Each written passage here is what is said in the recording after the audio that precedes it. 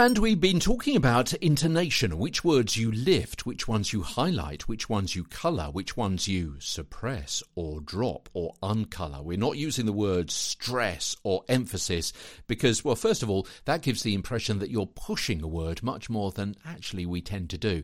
But also, what's the word for not emphasising something or not stressing something? Yeah, we're still sometimes drawing attention to those words in a different way. It's much easier to say highlight or unhighlight, lift or drop or suppress. Yeah, it's easier to use those kinds of terms. We spoke about synonyms over the last couple of days, and yesterday we looked at the synonym intonation substitution. Get in touch with me on Twitter if you're still a little bit confused about that, because I know it can be. But look at the show notes, and hopefully you can read those a few times. It's perhaps easier to understand when read alongside me explaining it with my voice as well. Get in touch on Twitter, TWWTERSTEWART. Today's topic is when information is implied.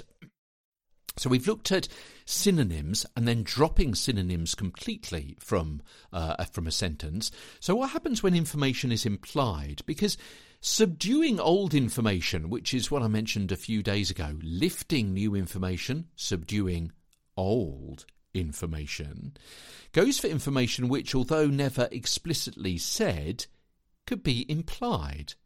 Let me give you an example here. A large fire has broken out at a coffin maker's in Strabane, County Tyrone. The Northern Ireland Fire Service is at the blaze at O'Doherty's on Railway Street. Julie Journo reports. So let's look at that very last line of Julie Journo and what she's going to be doing. We all understand the grammar of news reporting. We know that a person at a desk reads a few lines of a story with a picture over their shoulder of what they're talking about, and then a few seconds later, when they say someone's name, that's going to be their colleague who's going to tell us more about it. That's the actual reporter, isn't it? It's therefore presumed information that the reporter is going to be reporting. After all, what else would Julie Journo be doing, apart from, say, being introduced with synonyms or substitute terms? It could be Julie Journo has more, or Julie Journo has been investigating, Julie Journo has the latest, and so on. Yeah, but we know Julie Journo is a reporter, so we don't want to say Julie Journo reports.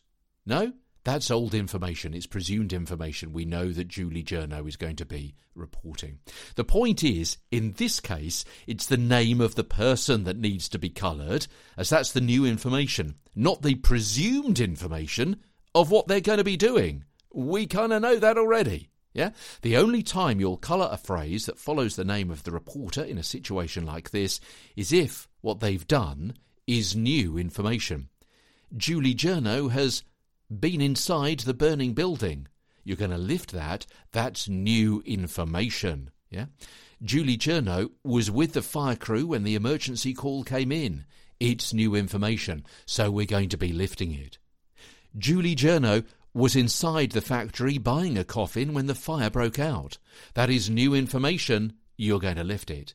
Julie Journo, the reporter, doing some reporting, is not new or different, or unusual, or key to the story. It's what she does. It's presumed information, so you're not going to be lifting that part of the phrase. A large fire has broken out at a coffin maker's in Strabane, County Tyrone. The Northern Ireland Fire Service is at the blaze at O'Doherty's on Railway Street. Julie Journo reports. You're dropping the word reports. I'm Peter Stewart. Back tomorrow with more from London.